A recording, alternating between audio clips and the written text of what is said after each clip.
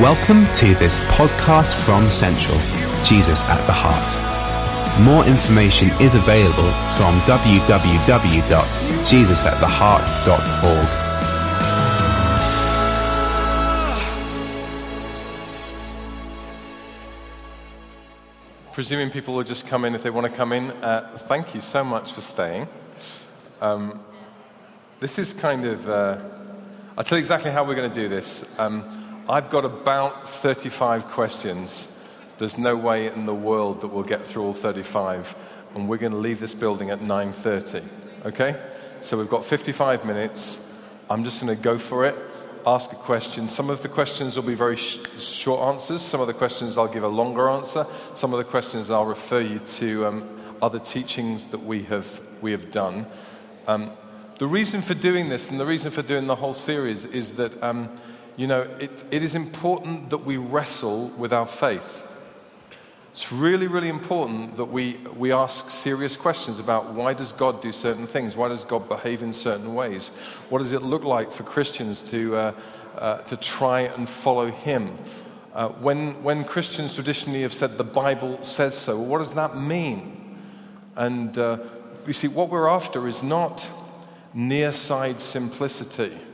The Bible says that, so we do this. What we're after is what has been described as far-side simplicity.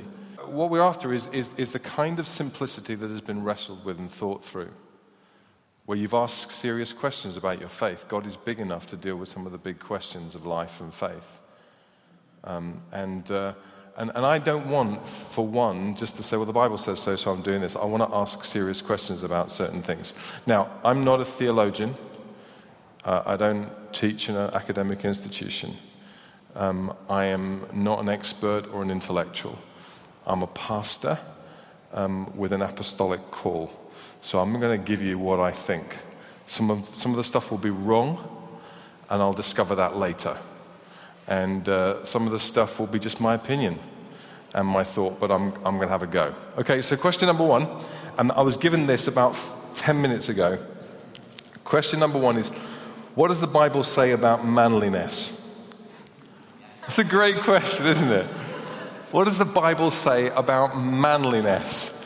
And my answer is not an awful lot, apart from the fact that the concept that we have of manliness in our world today is way, way removed from what I understand the Bible to be portraying. It's not about being a hero.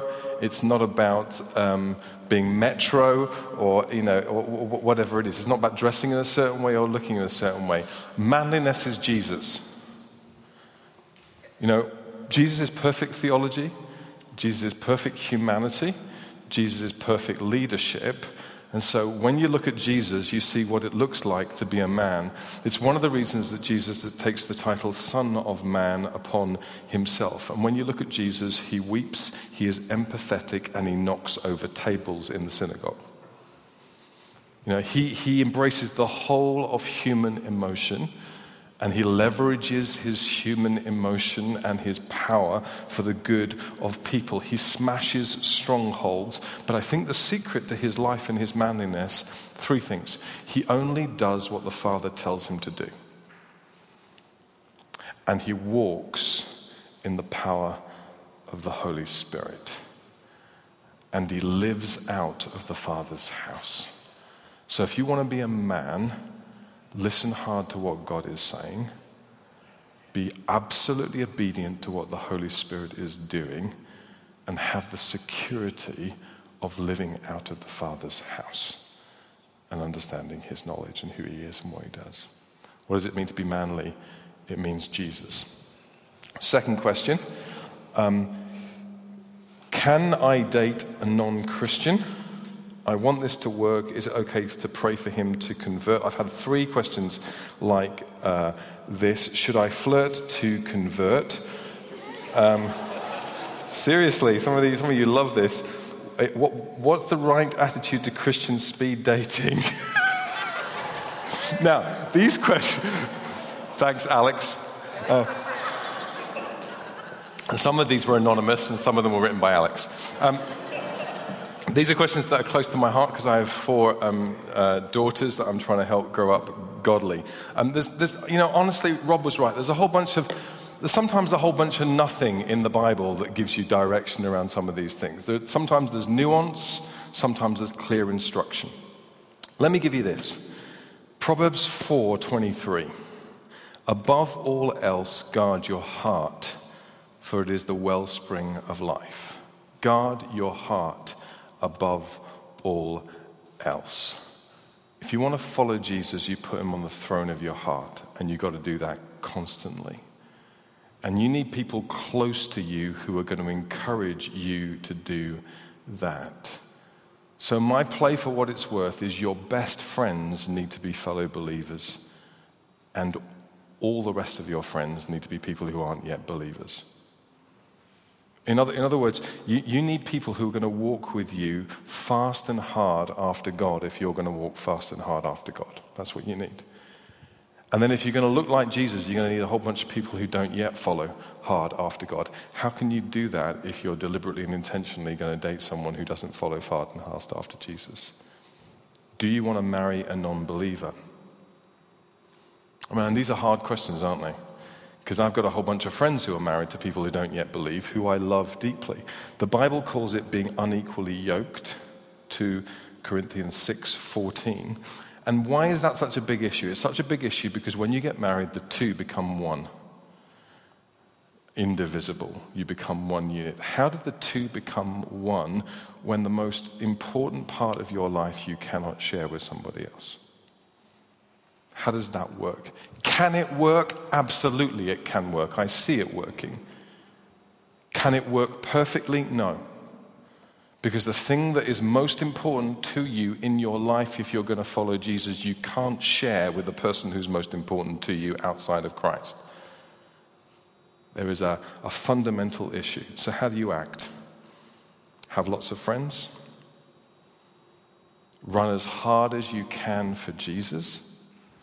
Pursue him with everything you've got? Look to your left and to your right and find people who are running as hard and fast for Jesus as you are?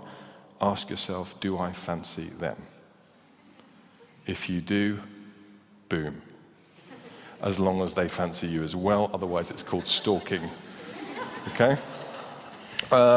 Christian speed dating, get over yourself, really. See, here's the problem. The problem with Christian speed dating is this. The most important thing is not what you see on the exterior, it's what's in your heart. How can you work out what's in someone's heart in 60 seconds when you're doing speed dating? I mean, you have to be physically attracted to one another. But actually the fundamental thing is you want a character and you want a heart. Check out, I've done some teaching on Song of Solomon. Check out the teaching I've done on Song of Solomon, chapter 1. You know, as a woman, you want a character of iron. You don't want a guy who's going to be flaky. Do you? No. As a guy, you want a woman who is just as concerned, if not more so, with what's going on in her heart than she is in what's going on her face. Honestly. Because there's going to come a time when that's all going south. This is growing. Moving swiftly odd. Don't go speed dating. This is going to be fun. I was really worried about this. This is going to be great. Let's make our questions easier. What are angels? What are angels? How do we relate to them? That's interesting, isn't it? Well, here goes my thoughts on that. Angel comes from the Greek word agalos, which means messenger, and it's similar, it comes from the Hebrew word malak, which has the same meaning.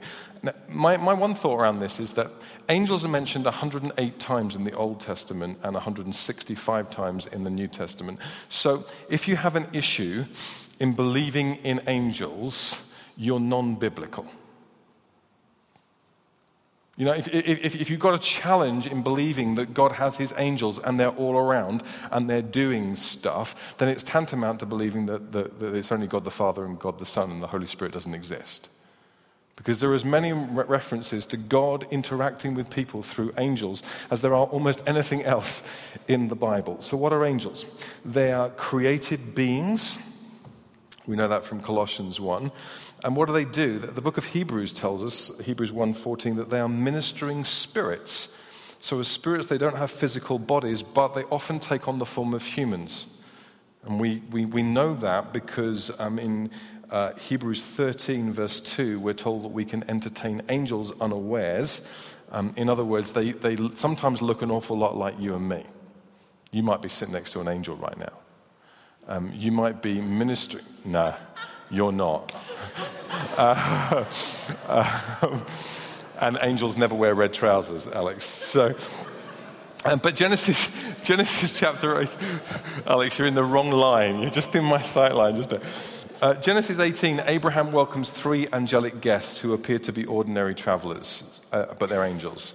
So what are angels doing? Job description. Their job description is to worship God. Isaiah chapter 9, holy, holy, holy is the Lord God Almighty. Their job description is to give messages to communicate God's will to humanity. Again and again and again, when God wants something said, he shows up, he sends an angel to say it. Their job description is to guide and provide and protect and deliver. Psalm 91, he shall give his angels charge over you to keep you in your ways. Psalm 34, verse 7, the angel of the Lord encamps around those who fear him and delivers them. Do you have a guardian angel? Okay, here we go. I think so. We've all got guardian angels. Matthew chapter 18 implies that all children have guardian angels who watch out for them and watch over them. And I can't see any reason why God doesn't give to those who fear him angels to protect and to watch over and to guide. Hebrews chapter 12, verse 22 and 23 suggests that the body of Christ, all of us, have millions of angels camping around us. So I have no problems in thinking that God is always acting on our behalf and he uses his guys to do it. And I have had experiences when I wouldn't be able to promise or say, but I reckon that was an angel, that I was being protected and provided for by an angel, that God did something using others to do it. So how do I posture myself towards angels? There's a lot of angelology out there. Don't be weirdy about it. Going up to people and asking, are you an angel? Although that will be quite funny, and we could do cameras, couldn't we, where people go, excuse me, that wouldn't be that funny. But don't be weirdy about the whole thing. Don't instruct angels, because these are heavenly beings. We're not talking cherubs, fat, chubby cherubs with arrows. We're talking warrior angels who sort things out, who can protect you, who fight on your behalf. Don't worship angels, because they're not God. They're created beings. Don't look for angels to take the place of God. He rescues, he saves, he provides, he blesses. So my play on it is thank God for the angels. Don't get obsessed with them. Stop looking for them. They're there. Thank God for what he's doing.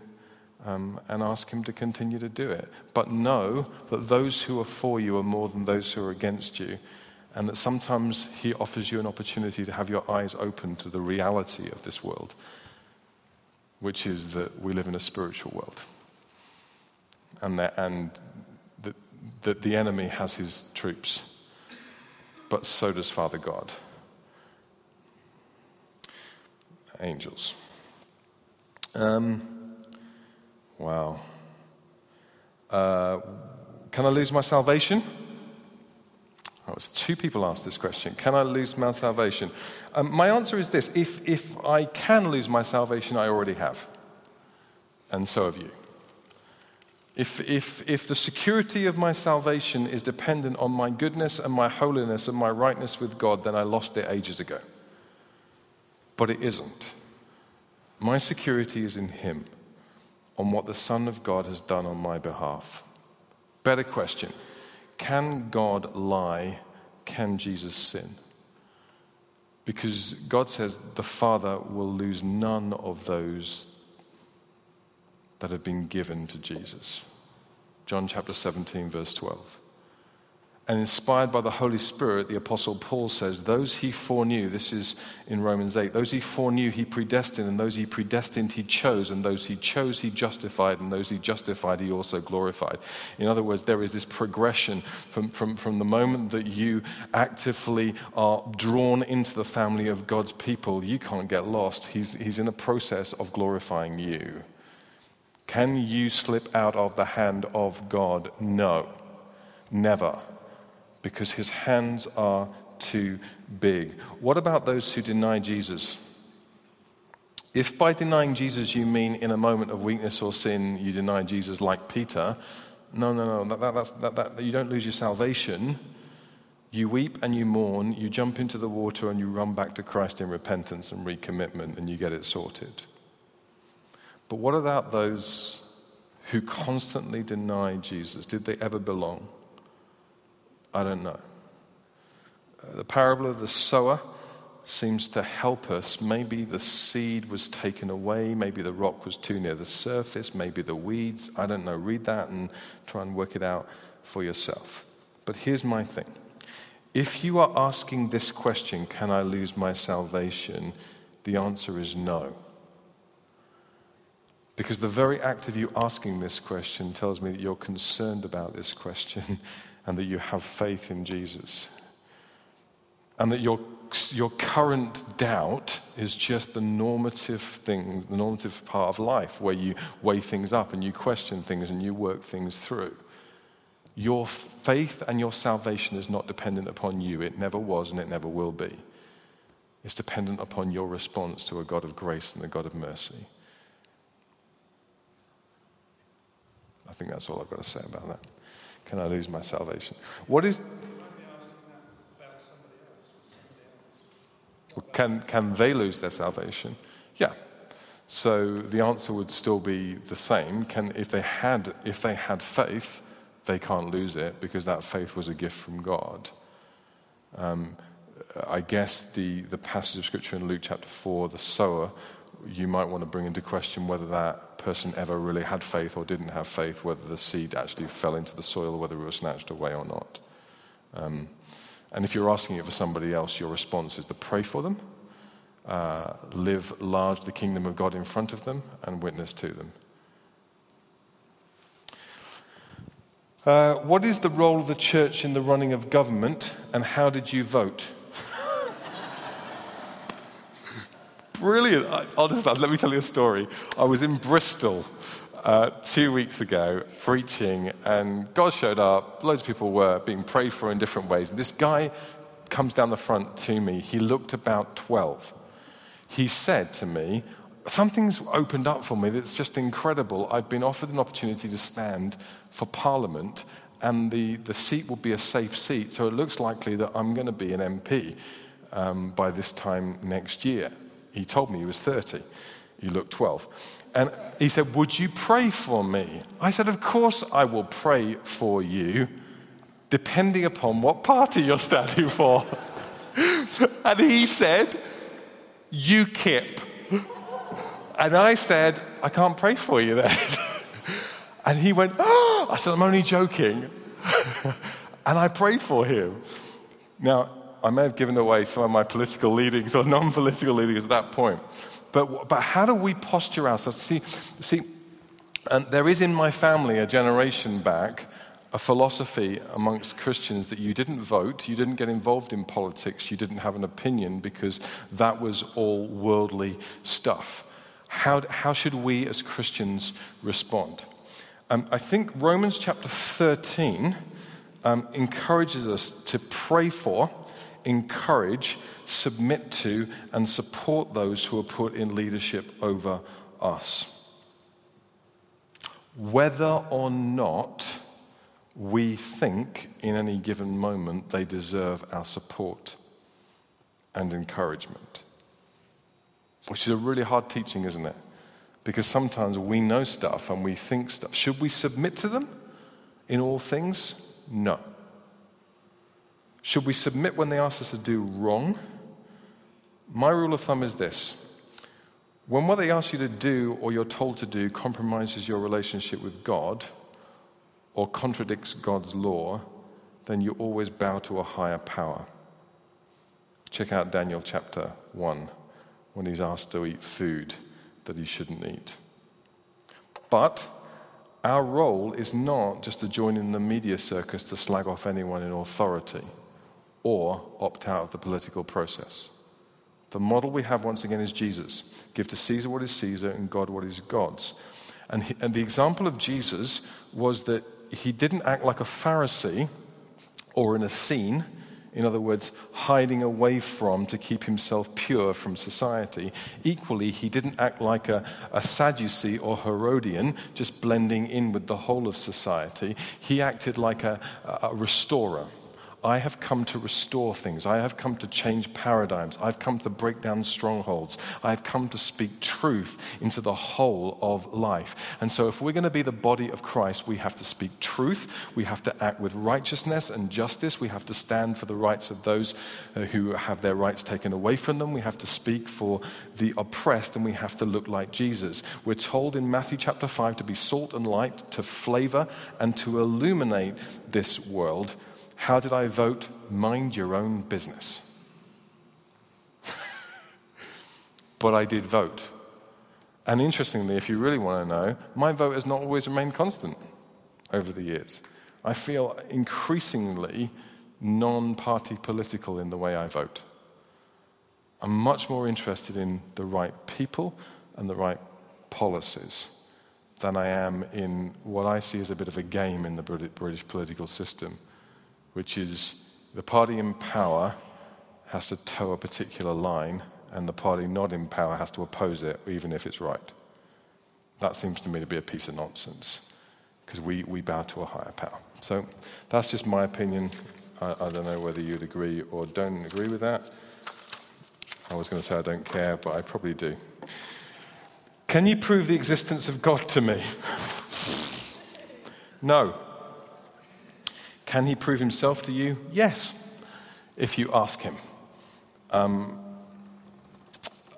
Proverbs 8:17, those who seek me will find me. Matthew 7:8, he who seeks, find.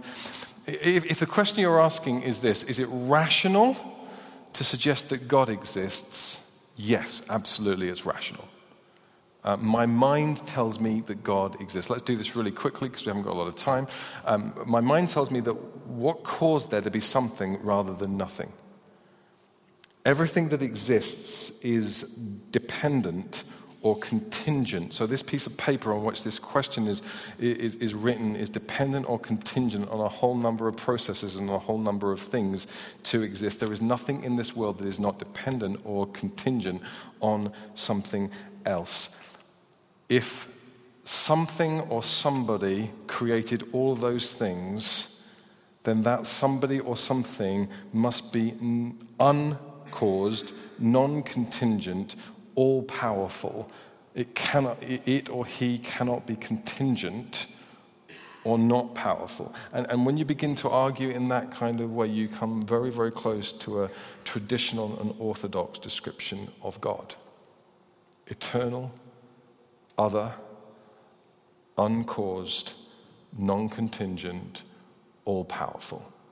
Honestly, I don't really care whether you think everything was created in 7 days or 700 days. Those things are not important to me because I don't think, personally, I have an opinion about Genesis chapter 1, but I don't think Genesis chapter 1 is primarily trying to say it happened in this time scale. It's trying to say God did it, and it's incredible. So my mind tells me that God exists. My eyes tell me that God exists. What caused that something to be beautiful and to work in such an incredible way? What caused hummingbirds? What caused Hebridean sunsets? What caused the human eye to work in exactly the way? There has to be a designer who created this stuff. What caused that something to work so perfectly? God did. My heart tells me that God exists. What causes my conscience? What causes the universal understanding of moral code and law and order? What causes in every generation an understanding that killing and rape is wrong? What caused that kind of feeling? What causes people to want to worship, even today, in a post-Christian, post-Christendom, post-God world? We still want to worship things. We just do it with celebrities and football teams. But there's something inside us that wants to worship. What causes that? Because, well, I'll tell you what causes it. What causes it is that you and I were created in the image of God for relationship with him. We have this God responder mechanism in our hearts and lives. Colossians chapter 1 tells us that. Can I prove the existence of God to you? No. Can I tell you that it's consistent with my understanding and my heart and my experience? Absolutely. Can God prove himself to you? Yes, and he will if you ask him.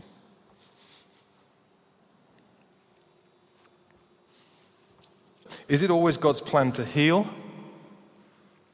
Yes. His name is Jehovah Rapha. It means mender forever. So why are people not always healed? And what do you think, Carl, about cancer-free zones and declaring that everyone's going to get healed, and if you haven't been healed, there's obviously something wrong with your faith or the prayers that have been prayed over you? I think we live in a kingdom now and not yet situation. I think that's what Jesus teaches. There is coming a day when kingdom will be all there is, unopposed, the rule and reign of Jesus Christ, when everything that he wants happens. But for now, the kingdom of God is radically opposed by the enemy of God's people. That's why we have pain. That's why we have disorder. That's why we have war. That's why we have conflict. Why doesn't God just intervene and heal all people? Well, because God is desperately wanting intimate relationship with us, which precludes him from treating us like robots. Because he wants us to have free will to engage with him or not engage with him as we see fit. What's God in the business of doing? Well, he's in the business of restoring all things that got broken in the garden. What got broken in the garden? Well, humanity's relationship with God got broken in the garden, but humanity's relationship with one another got broken in the garden, and humanity's relationship with themselves got broken in the garden. That's why they were not comfortable in their own skin. And humanity's relationship with the whole of cosmos got broken in the garden. So God is in the business of restoring all of those things. Are they completely restored right now? No. They're in the process of being restored. Why aren't all people healed instantly in the way we want? Well, because he is Lord and you are not. He's Lord over the timing and he's Lord over your healing. And sometimes your healing is coming, but it's not yet. And sometimes your healing is your death. Because that's perfect healing. You're with Jesus complete forever. So, how do I posture myself? Recognize when I'm praying for healing and not experiencing, and that it's not God's fault. His desire is still for your healing. Secondly, do what Jesus told his disciples to do, which was fast and pray. Take it seriously. I see too often people praying for someone, they don't get healed, and then giving up and walking away and going, well, that's obviously not God's will. No. Jesus said fast and pray that you might receive breakthrough. So posture yourself to saying, I'm going to continue to pray. As long as you want me to pray for you, I'm going to continue to pray until you receive your healing. Thirdly, take risks. You know that the kingdom is not yet. You know there is coming a day when kingdom will be complete, but posture yourself towards the fact that the kingdom is now. Believe that God wants to heal everybody. And trust him for it and pray for it and ask him to come and do it and be faithful.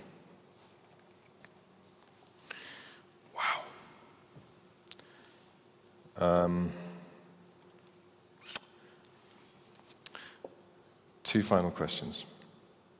What does a large 21st century church look like that is fervently waiting for the return of Jesus? This. Maybe.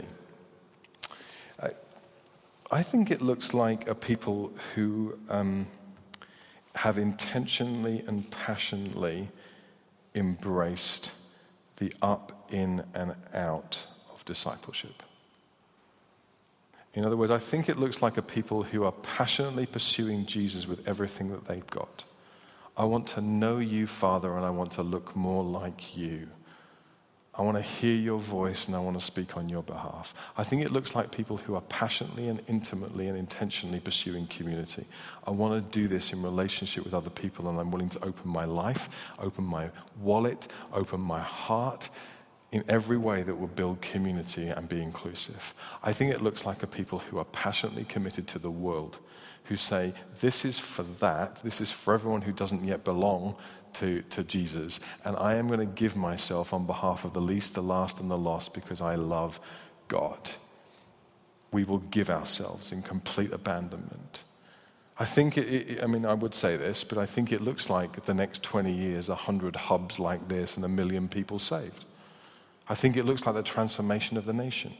I think it looks like every sphere of culture being transformed by the gospel of Jesus Christ. But I think it starts with that word devotion. I think it starts with, if I haven't got you, I haven't got anything. I think it starts on our knees. I think it starts in worship. I think it starts in surrender and submission. Because I think, I'm teaching this series in a couple of weeks' time that we've called Giveology. No, I've called Giveology. Everyone else is deeply suspicious of the title. But I think it stems from the fact that I often talk about all in. Because Jesus is coming back. And you see, we live in a generation where people don't believe that. My father's generation, they were scared stiff of the fact that Jesus is coming back like a thief in the night, and, I wish we'd all been ready kind of stuff. But our generation doesn't really believe that. In fact, I'm not even sure we want him to come back, because we're enjoying ourselves too much down here. And we completely misunderstand how wonderful he is. And so I think I want to lead a generation that want to see Jesus. And while we're waiting, we want to look like Jesus. So the Giveology thing comes from the fact that I talk all the time about the fact that we're all in, but I suspect that what I do is I'm all in and I hold this back. I'm all in, but I hold on to my security and I hold on to my job and I hold on to my reputation and I hold on to my life and I hold on to my family, and what I evidence in that is that a whole bunch of other things have become the most important thing for me and the authority for me. And Jesus is looking for a people who will be abandoned, who will say, do you know what? Whatever it takes. Because I'm totally all in. I'm all in. And you know what? Here's the thing. The stuff that you think you have to give up to be all in, you do have to give up, and then he gives you back better. It's not transactional. It doesn't mean that, all in doesn't mean that you have to neglect everything that God has given you in your life. It doesn't mean that you're going to be the paupers of this world. We'll teach on some of that stuff. It just means you have to be willing to say, it all belongs to you and I'm all for your glory. Take it and use it. And if it means that, then I'm up for it. Totally up for it. Final thought. 6 minutes. Here it is. I think. What's the best piece of advice you can give me? Is the question. And I thought about this. Here it is, okay? This might not be that helpful, but Ephesians chapter 5, you'll find this. I actually really like this, so check this out. Ephesians chapter 5 and verse 15 says this: "Be very careful then how you live, not as unwise, but as wise, making the most of every opportunity, because the days are evil." I think the best piece of advice I can give is to give you a brand new filter for the way in which you live your life. Ask the right question. What is the wise thing to do according to God? See, most of you are younger, and most of you will be tempted just to blitz through life, ruling nothing in and nothing out, and hoping that one day it'll all sort itself out, and not asking this question: what is the wise thing to do because the days are evil? What is the wise thing to do because there are opportunities out there? What is the wise thing to do with my money and my time and my education and my qualifications and the experiences I've got? What's the wise thing to do? And you'll come to two conclusions. Conclusion number one: you already know what the wise thing to do is. You know, because of the experiences that you've had, the teaching that you've been given, and the Holy Spirit in you, you know what the wise thing to do is.